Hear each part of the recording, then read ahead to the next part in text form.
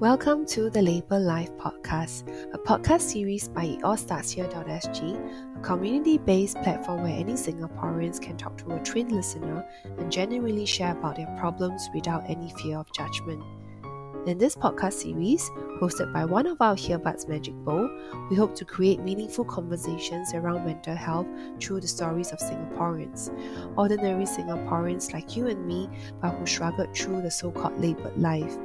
In doing so, we hope to raise awareness of mental well-being and break down the stigma surrounding mental health. So, let's start here.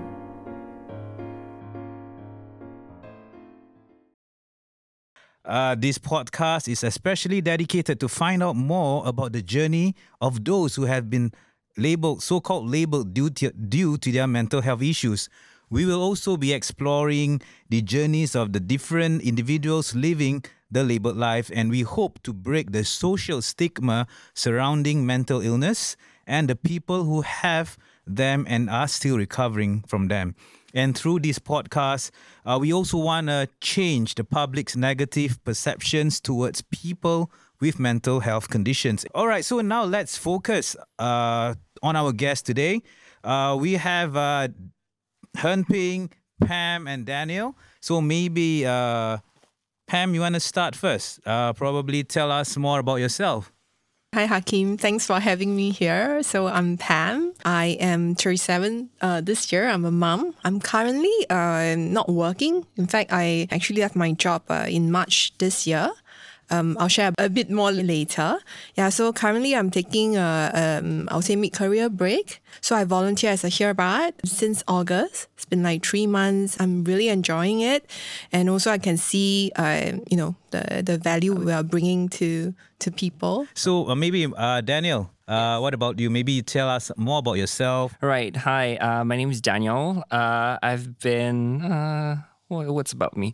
I've been in the service industry for the past 11 years. So during COVID, that was when I started a career transition. So right now I'm a music educator. So next, Hen Ping. Yeah. So what about you? Tell us more about yourself and something new in November. Okay. I'm Hen Ping. I'm 35, turning 36 in 2 weeks' time. All right. So I'm also on a career break like Pam. Before that, I was working as an organizational psychologist and a data scientist. So actually stopped working around May this year to focus more on like mental health kind of outreach and writing on a blog and stuff. So something new for November. I was struggling to think of one. Probably one thing would be our first time kind of meeting an MP next week. So really trying to prepare that discussion and, one of the topics to talk about. When you say MP, it's the Member of Parliament? Yeah.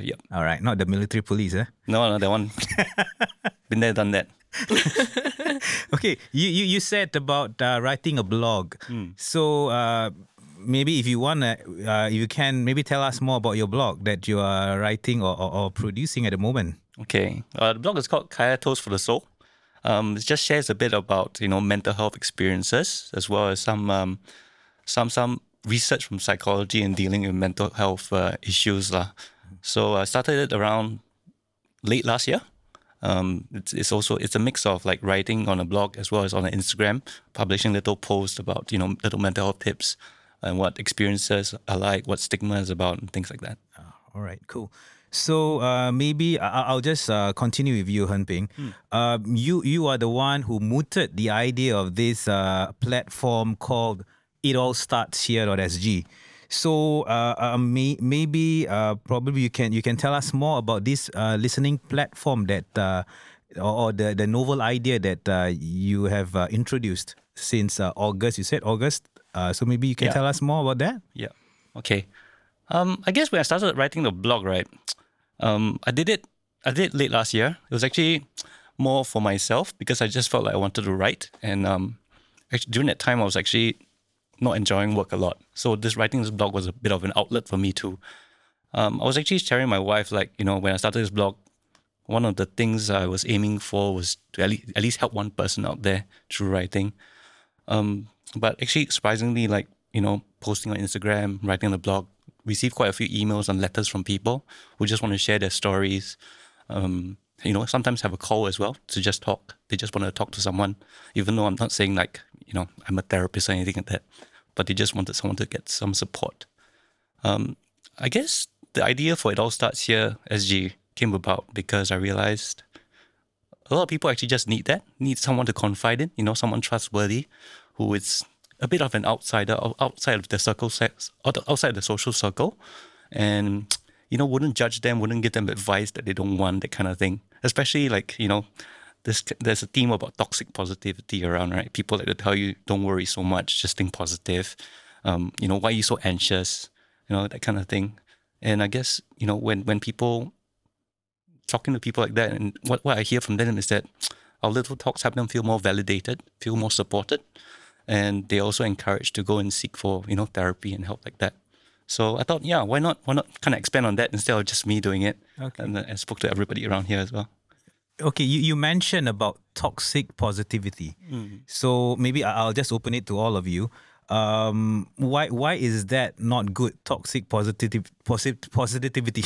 Sorry, it's kind of a mouthful. Toxic positivity. Yes. Maybe Pam, you wanna share something about that?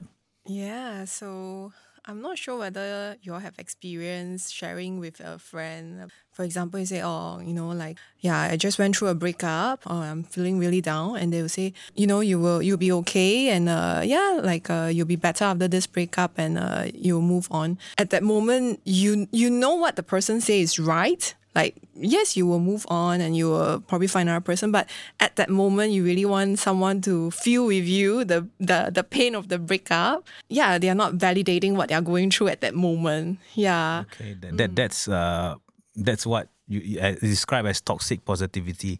So maybe because of this experience, what I can ask is, since you all are earbuds, and maybe what you can tell me, what are your motivations being a volunteer as earbud, and what you as a earbud can contribute to the those who wish to be listened to. Yeah, Pam, maybe you just continue with that. Feelings and emotions can be very overwhelming. If you go through it alone, it can be very detrimental, to your mental health, I find, because I went through it before. By talking it out, the feelings become less overwhelming and less scary for you by just, opening up and talking to someone about it. So that's why I really think, what we are doing, providing, relief to people who wants to talk to someone and wants, someone to really just listen to them, feel what they are, empathize with what they are going through and just sit with them. That action alone is very therapeutic and it's very healing. Okay. So maybe what about you, Daniel? Your motivations as a earbud and what you yourself can contribute as a earbud to the listeners out there. I think for me, because I'm a counselor in training, right? So I was actually roped in by Hern Ping because we're classmates in the course that we're taking. So for me, I'm very drawn to CBT, so the cognitive behavioral therapies. There's so many types. I was very drawn to them because I feel that people can think, right? They have the cognitive ability to think for themselves. So sometimes I feel that a lot of my problems have to do with how I think, how I perceive things. And I kind of extrapolated that to other people and start to see a pattern. Like people tend to have, for example, body image issues, right? So for me, how I like to help other people through being a earbud is, try to let them see their blind spot, like what your own perception of yourself and the world, how that is kind of it forms a twisted image of how you see things versus how they really are. So this is kind of my objective. Yeah. All right. Then what about you, Hern Ping? I think my motivation to be a earbud actually comes from a sort of past version of myself, where, even though I had friends, even though I had families to talk to, I felt very isolated still because, the struggles I was going through wasn't something I could easily share with them because I know what the kind of answers they might give are, exactly what Pam talked about, kind of like, this too shall pass kind of thing. And I realized that, I managed to find someone to really be able to talk to. It was just an older person who was a good friend. And he was able to just give me a really, really empathetic listening ear, just withheld all judgment and just listen to what was going on in my life, without giving any advice and stuff like that. And he just encouraged me to come up with my own solution. And I think sort of replicating that to what we do as Hearbuds, it's about presenting people with this very trustworthy person who all of us, we try and aim to be, so that they can sort of leave aside, all the defenses, the egos and things like that in talking, and just really open up to us. Okay. So what I hear from the three of you, there's one common thing, which is empathy. So I believe, is that a trait to be a Hearbud? Maybe Hen Ping, can you tell me more about that? Yep. I think absolutely empathy is like one of the core traits, because it's about putting yourself in the shoes of other people. And if we can't even do that in the first place, it's going to be a struggle for us to understand or really be a part of their lives. Yeah. Okay. So, all right. So, ladies and gentlemen, I'm actually a Hearbud myself. So, I've gone through the website and actually read some quotes or some description about the why you are a Hearbud.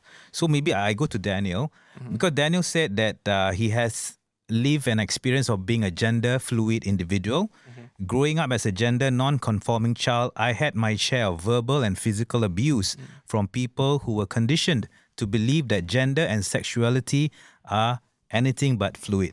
So maybe, Daniel, maybe you can explore with me, what does it mean by a gender fluid? Gender fluidity, it kind of just means, it's not just, it covers so much, right? But basically what we need to understand is breaking out of the binary form of gender, because up till now, I would say, very recent years, people are still sticking to this binary understanding of gender. So you're either male or you're female, right? So this is very detrimental, because you have a lot of preconceived gender expectations for every person. So if you're born a boy, you're expected to behave like a boy. You're supposed to like certain things that are boy related. But if you're a girl, there are certain expectations for you as well. Expectations kind of build up barriers for people to get in touch with themselves. So back to your question, what is gender fluidity? So it basically means breaking down all these barriers to understanding that sexuality and gender can be very fluid. Like you can feel like you're non-binary, at this point in your life, and then later on, slowly you embrace, certain sides, your masculinity or femininity. So it's not a constant thing. So that to me, that's what gender fluidity is. I see. So for you, maybe I just if it's okay for you to answer me. So right now, where do you stand? Are you like more towards masculinity or femininity, or how do you sway? Wow, okay, that's a great question. Yeah, because for me, I just feel that my sexuality and gender identity has shifted. So I'm 34 this year. So throughout my 34 years of being alive, I started off as a very effeminate boy. I was a middle child. I have an elder brother and younger sister, so I was quite campy when I was growing up in my hometown, right? So much so that I was the victim of just verbal abuse. I have female students when I was in primary school. I still remember very vividly. We were on the third floor of my school building. I was in primary 5, and then this fellow primary 5 girl started calling me, "Hey, Bapo, Epondan," very strong words, I remember feeling very down about it. It's like I feel verbally abused. Because of this, I kind of built up a resilience toward that and started to embrace my femininity, I would say. Yeah, so throughout secondary school, things happen. Like teenagers, they have this tendency to conform to other people. So I became a bit more, how do you call it, conventional for a while. And then up till when I started college, that's when things started blooming for me. I became very kind of comfortable with myself. So right now I'm embracing my masculinity a bit more. So I'm working out a little bit more, putting on more muscle mass, and dressing a little bit more masculinely as well, I think. Yeah, so that's my transition. All right, that's it's fine. I think in any way you sway, I think it's at the end of the day, it's about how we view ourselves and how we feel confident of being which way we sway at, right? Yeah. So maybe just one last question for you on this gender fluidity. So what kind of clothes do gender fluid people wear actually? Well, there isn't a set kind of, like when you talk about, the classic American guy, maybe, he'll be wearing Gap pants or, like checkered shirts and whatnot. There isn't a look, like a menu to choose from. So I'd say for gender fluid people who identify as non-binary, there are so many ways they can dress themselves. For myself, I'm comfortable in just a flowy piece of, pants, which I'm not wearing today. But there was once I wore it to school because I teach at a music center, right? I wore it to school, and I bent down to pick up something, and a fellow teacher saw me. I was like, "Teacher Daniel." I hate the word teacher. So, Daniel, you're wearing a skirt. I was like, no, it's not a skirt. So I stood up. So I showed there was a slit. Not a slit. What do you call that? It's a pair of pants. It's just very flowy. A lot of fabric. That's it. So it's not a skirt. I was like, no. I don't mean that way. I mean, you look nice in there. Blah, blah, blah. I was like, yeah. But I'm not wearing a skirt. It's in a pair of pants. Even if I did wear a skirt, I don't see, if there's anything wrong with it. All right, I agree with you. So maybe now moving on to Pam. Okay, I read that you have struggled with mental health issues during your burnout, okay? And you are fortunate enough to receive support when you most needed it. So maybe tell us more about this burnout that you experienced, Pam. Almost 1 year ago, in November, December last year in 2020, I experienced a burnout. I believe it was due to me being a new mother, having new responsibility, the changes in the work from home, and also the demands from companies during this period where they need you to work from home, but they still require the same demands from you in terms of your contribution. So it was quite a tough year for me, 2020. I gave birth to my son in October 2019. I took 4 months maternity. And when I came back to work in February last year, it was like the start of the pandemic. So I remember looking forward to go back to office, to kind of like meet my colleagues again and all. And then we are being told to actually work from home. So I think all these changes really took a toll on me unknowingly. I didn't know. For me at that point of time, I was just doing what I needed to do. Definitely, I didn't feel good. I was constantly anxious. I'm always very stressed out. Work was really demanding because now that you don't need to commute, you have meetings like 9 a.m. all the way until 5 p.m. or even 6 because you can because you're at home.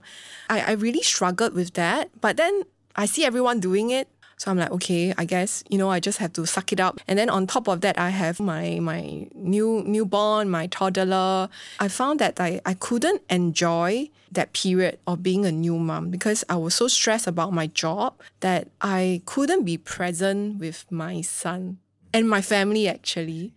I wake up every morning thinking about work, anxious to get into the first meeting, by thinking about what's going to happen the next day again, work-wise, okay, there's this meeting, what I need to prepare and all.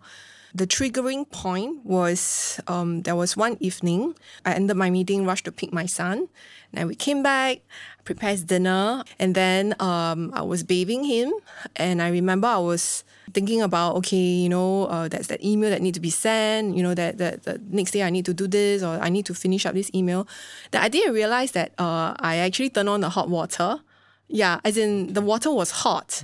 And then when he actually went into the bathtub, because he saw the water fill, he was crying, like, ah! And I'm like, oh, what happened? What happened? And I look at him and he was like all red, And then it was at that moment, I'm like, oh my God, what am I doing? Yeah, it was a wake-up call for me that I can't be living like this anymore. Yeah, because it's affecting not just me, but my son and my family. I remember I had a friend who went through kind of like a similar experience with me, where she struggled with like work and motherhood. She told me she talked to a counselor and she seek help and she's better now. And I reached out to her. She referred me to her counselor, and I had like 3 sessions with him where I talk about, what I was going through. It was like the turning point for me, I think, at that point, where I was able to share everything I was going through, my struggles, and then have him actually understand what I was going through. To validate that, I felt like, hey, I don't have to struggle. I'm actually quite strong. I'm not as weak as I perceive myself to be, because when you were struggling, you just think that, oh, you're so weak. Other moms can do it. Why can't you do it? They seems to be handling it well. But that's the point where I start to change my mindset a little bit. I also start to think about what's important in my life. What's the priorities in my life. And to me, it's obviously my child and my family. Yeah. But then again, what I'm doing is not showing it. Yeah, I'm prioritizing anything but them, I actually left my job in March this year to really take a break, to just focus on my mental health and just, focus on my family. I thank my burnout, because if it didn't happen, I would still be toiling, before. I had such a great understanding of myself right now. That's also why I really want to pay it forward. I know there are people who are struggling. They probably thought that, they just have to suck it up because this is what everyone is telling them and what they are seeing. Yeah. But no, they are not. They are not alone. As in, I went through it. I know how it feels. So I hope I can be there to support them. Yeah. Okay. It's kind of brave for you to actually sort of speak to someone about your burnout. So I applaud you for doing that. And I believe those people out there, those who are having this burnout or all the other issues like mental health issues, I think it's good that they start off with talking to somebody. So I believe that is also the motivation that we have here to speak about It All Starts Here, the listening platform. So thank you, Pam, for sharing that with us. And because I think you have already checked all the questions that I want to ask by your answers earlier. So I think I'll just now move on to Hen Ping. So maybe Hen Ping, you mentioned earlier that your early part of your life, it's kind of sad because you are suffering from mental illness. So maybe tell us more, Hen Ping, about your early years. Okay, sure. So for me, actually, mental illness experience started very young. What happened was actually my mom passed away when I was 5. I had a brother then. He was about 2 years old. And my dad was actually working full-time. So her passing was very sudden. So she was diagnosed with late-stage cancer and kind of passed away 3 months later. So it was very fast from suddenly we were spending a lot of time in hospitals, and then suddenly one day she was gone very quickly. And I'm sure my dad himself went through a lot of grief, right? I mean, his wife passed away when we were just young kids. So for us, I think it wasn't explained to us really what happened and what death meant. And I think what happened afterwards was that slowly there seemed to be some kind of emptiness growing in our lives. The emptiness of what, a mother figure was. and emotionally, in some way as a child, sort of developed differently from the other kids who had sort of a more secure parent base. So for me, I think looking back as a child, probably suffered something like child depression, child grief, and just wasn't really targeted until much later. And later being when I became a youth, I was, went through a lot of periods of sadness as well as emotional turbulence, a lot of anger, a lot of outbursts, especially when related to relationships, whether friendships or like romantic ones. I think it was around 19 years old when, my dad actually took me to see a psychiatrist for the first time. And it was there kind of diagnosed with like depression, anxiety, and borderline personality disorder. So like, I don't know if you guys are familiar with borderline personality disorder, but it's actually born out of fear of abandonment. So connecting back to like, my mom's passing, her passing really left a hole in us. This sudden intense abandonment that happened just led to really irrational fears of abandonment in all my other relationships. And that made it very hard for me to connect with other people at an emotional deep level. Okay, so you said at 19 or from 5 to 19, so you have been suffering this unknowingly. But then, how long do you take to actually recover? At a point of which point of time do you feel that you are recovering well? Yeah, I think 19 onwards started seeing a psychiatrist, also seeing a psychologist, a clinical psychologist. So really doing some therapy work. I think, of course, it was ups and downs, a lot of ups and downs. I think it took about 4 or 5 years because at 19, I wasn't very serious about treatment as well.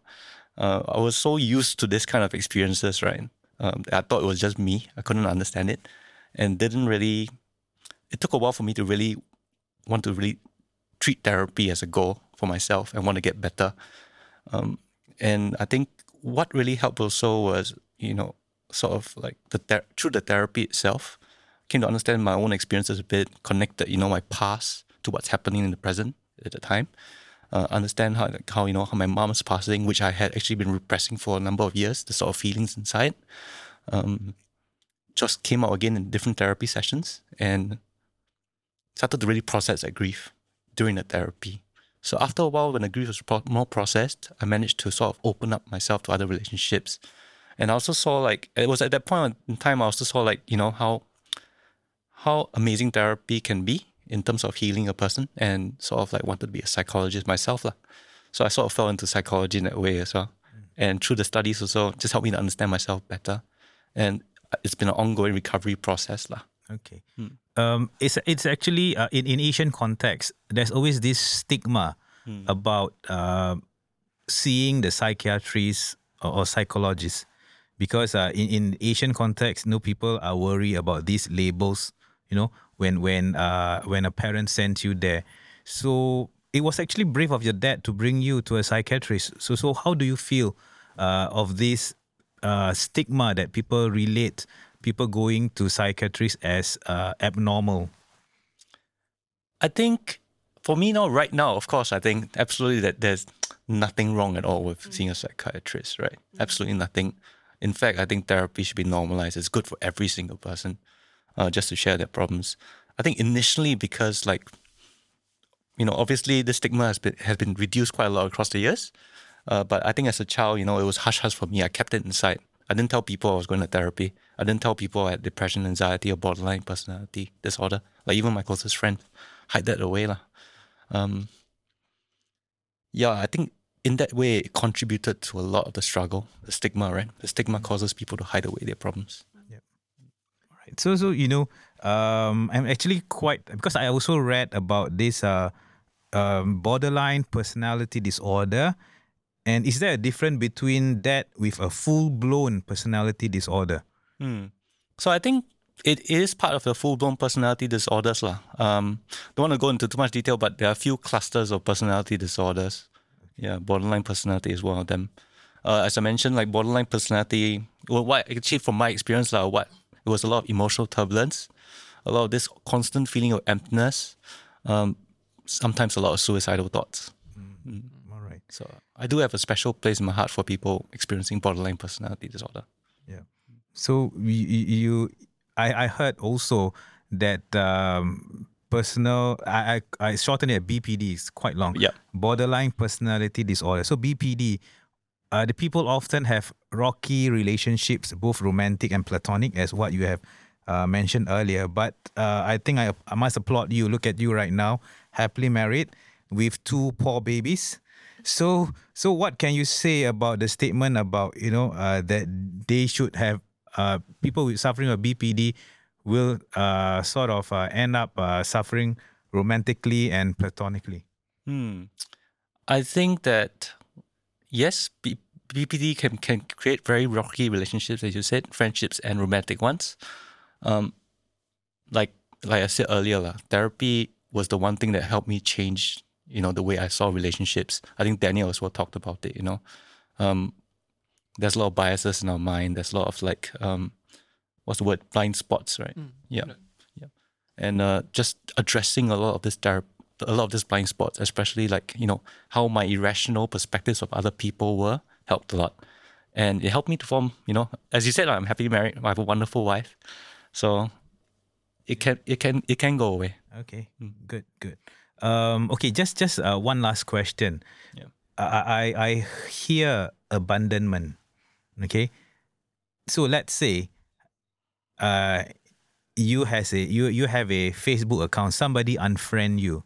Would that be called abandonment to you? Yeah, that's definitely one of the triggers. I mean, it can be anything. It can be any single sign just taken and blown out of proportion, right? Someone taking a while to reply, you feel like, oh, this person is ignoring me, no longer wants to be my friend, and then BPD makes your thoughts spiral.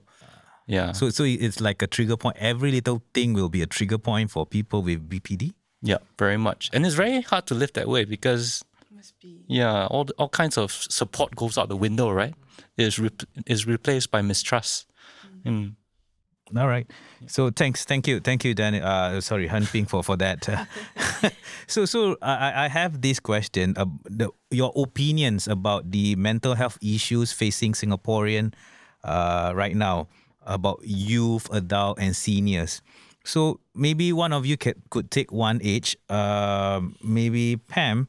Maybe can you tell us more about the adult your opinion about adults having mental health issues? I do think that the pandemic has really causes all this mental health issue with many adults, and yet there is a gap. We call it like the treatment gap where people who are going through all this issue, they are not seeking help.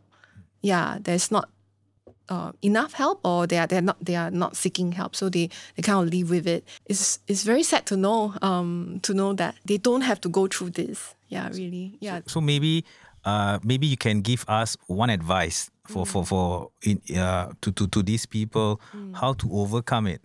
Is it the early intervention, or maybe, I'm not sure. What would you say about this?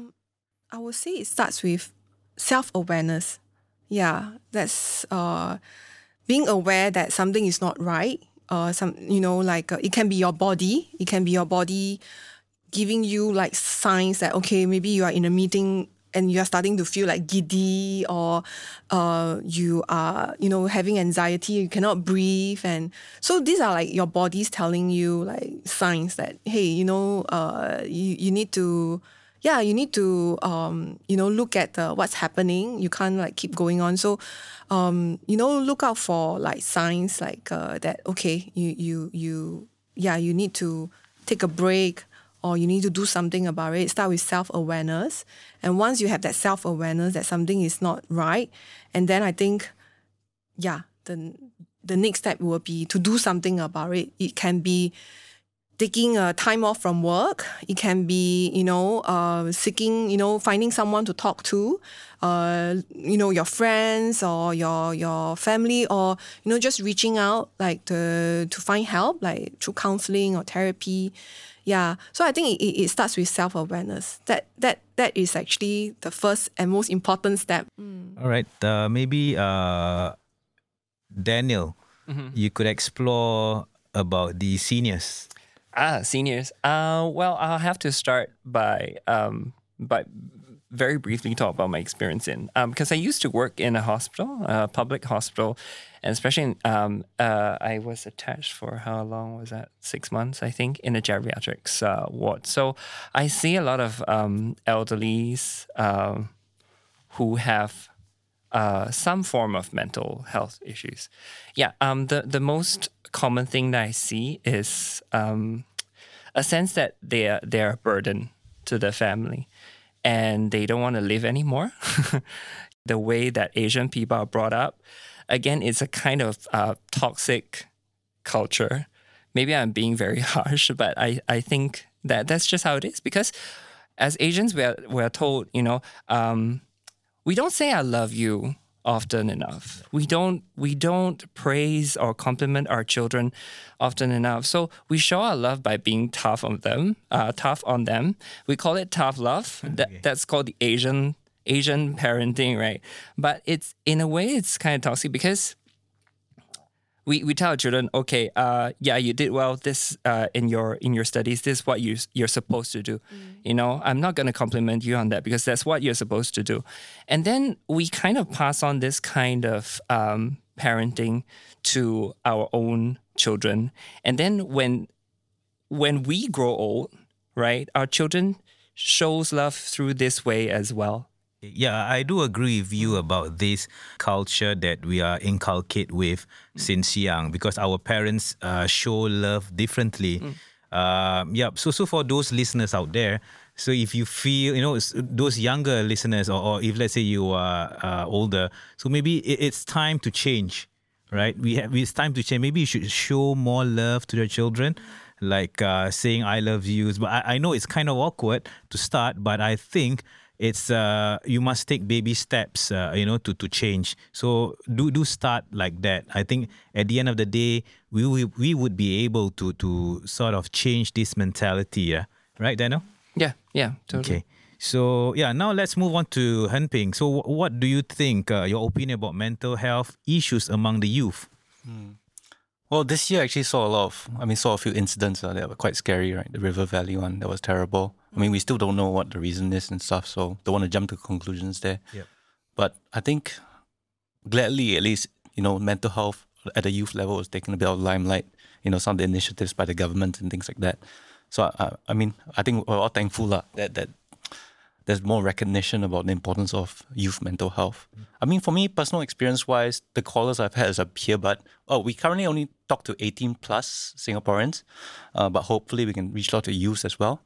But talking to some of the callers, you realize that a lot of the problems actually start at the early developmental stage, because that's where we're most impressionable. That's where we're most likely to conform to different social norms and things like that. So, for example, I'll talk to this sort of young working lady. She actually experienced like bullying, in secondary school, and that affected the way she grew up. But at the secondary school time, it was something she kept to herself, didn't want to seek help because she felt that was a bit of a sign of weakness. Yeah.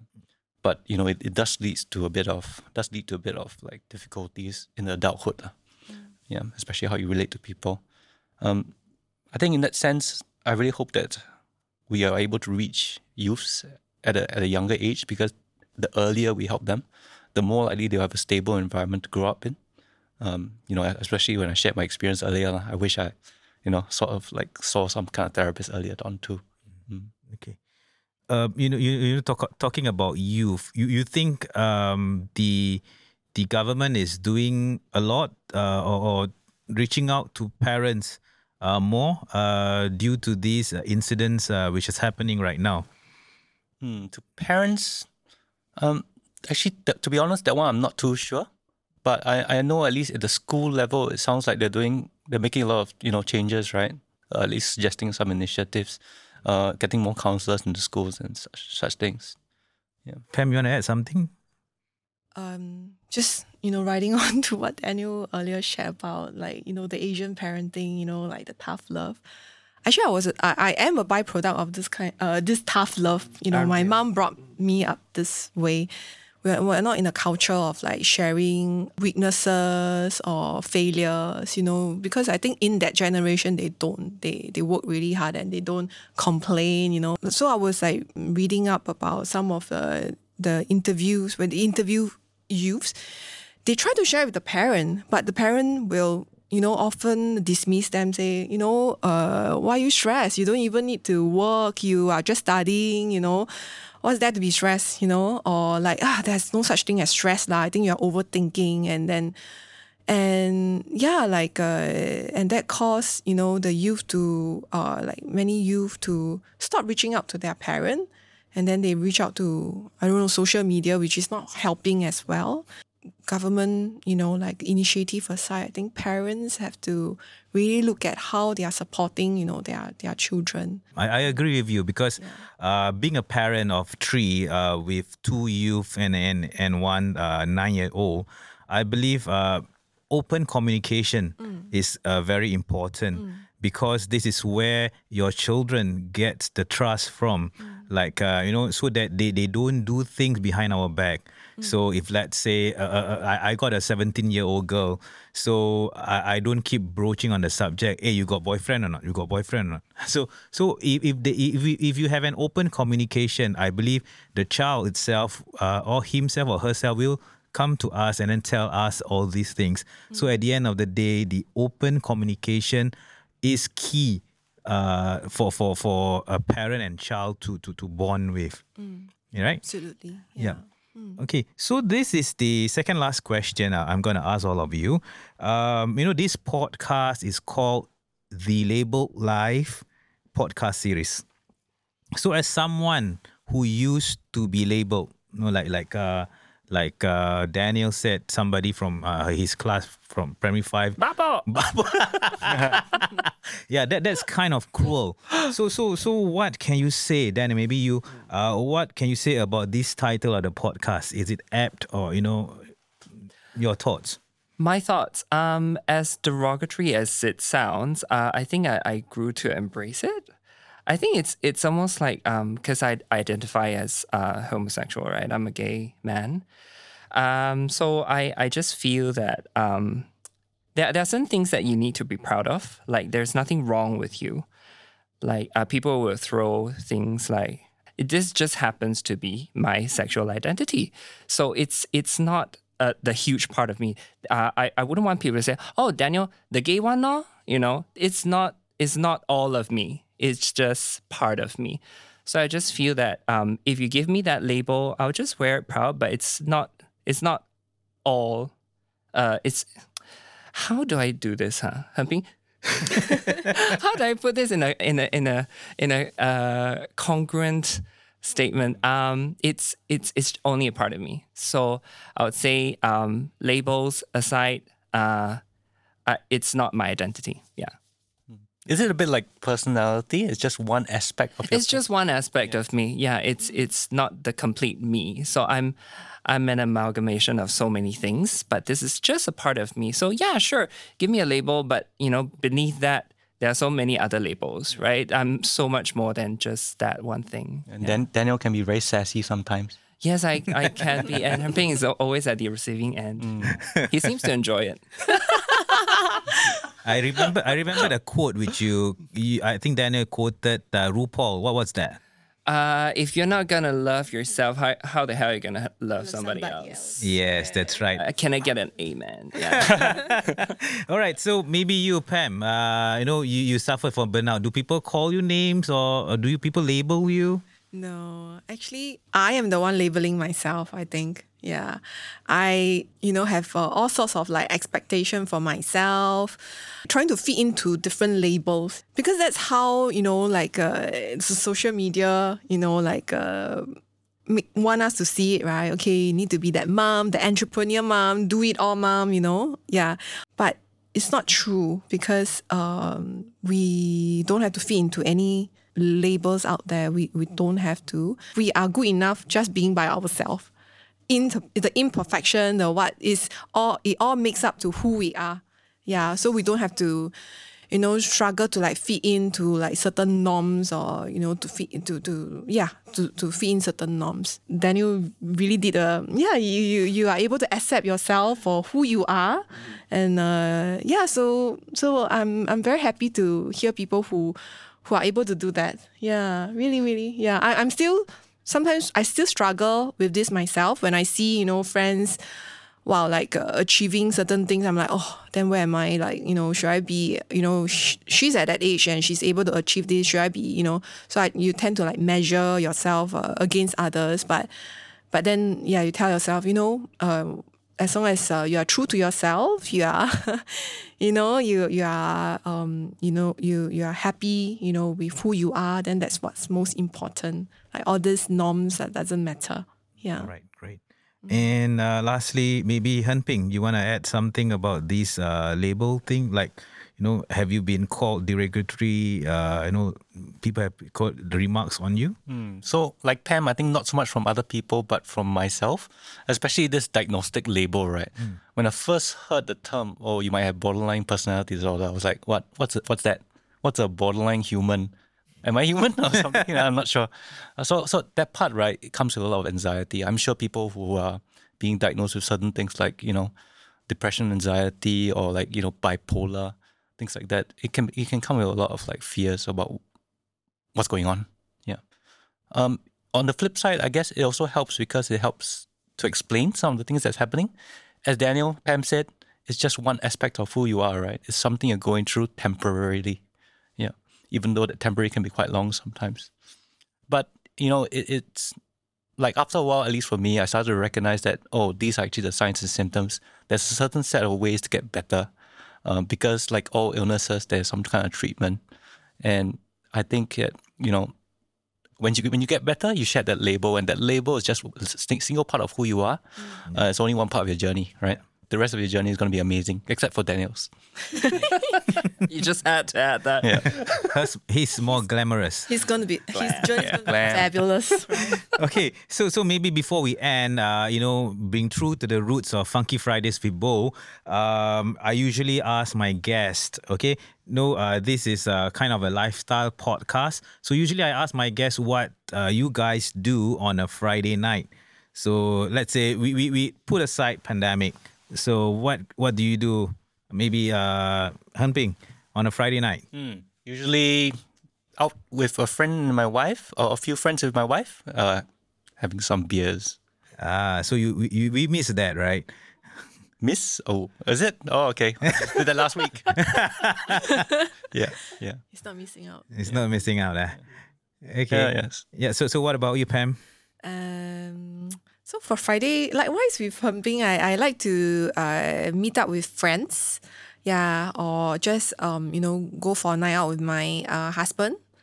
Just drinks or movies. I don't know, I haven't been to the movies since the COVID, but I like to socialize. On Friday. Yeah. All right. So this one must be fabulous, Daniel. Yeah, always alcohol involved. So I meet up with friends at bars or bistros and whatnot. Spend a nice evening. Yeah, that's what I normally do. Yeah. All right. So, okay, guys. So before we end, maybe I would like to sum up our discussion about this. About living the labeled life. To me, labels are actually black and white. Yeah. But the world is more complicated than that. Your identity, like what Daniel said, is not composed of one label. It's just part of it, and you are a sum of many different aspects of your personality and experience that come together to form a unique person, like every one of you. So labels actually don't run your life. I believe labels don't run our life, and labels actually put you in a box, but it can be in a good way, like what Han Ping said. If for medical benefits, you know exactly what to expect of being this kind of label, so you know the treatment that you have to go through. So it's kind of good and bad as pros and cons of being to have a label, but I think you can actually open that box. Although it's in a box, you can open that box and break free. And I believe, guys, let's move beyond the label, right? And see how each and every one of us reach our true potential. So I think everyone will reach our own true potential. So I guess we just need to break free from that label. And I thank all of you today, Han Ping, Pam, and Daniel, for sharing your journey with us today. And I hope for those listeners out there who will be listening to this podcast next week, because we're going to publish this podcast next week. And if they are listening in and if they need help, there's always Hearbuds here. And you could actually go into our website, www.itallstartshere.sg, right? Yep. So, before we end everything, is there anything, last words from Han Ping, Pam, Daniel? Talk to us. Yep, we'll hear you out. Yep. So guys, thank you very much. Thank you. Thank you for coming. Yeah. And thank you everyone out there who will be watching this. And don't forget our kickoff episode. Not our kickoff episode. This episode, which will be coming in next week.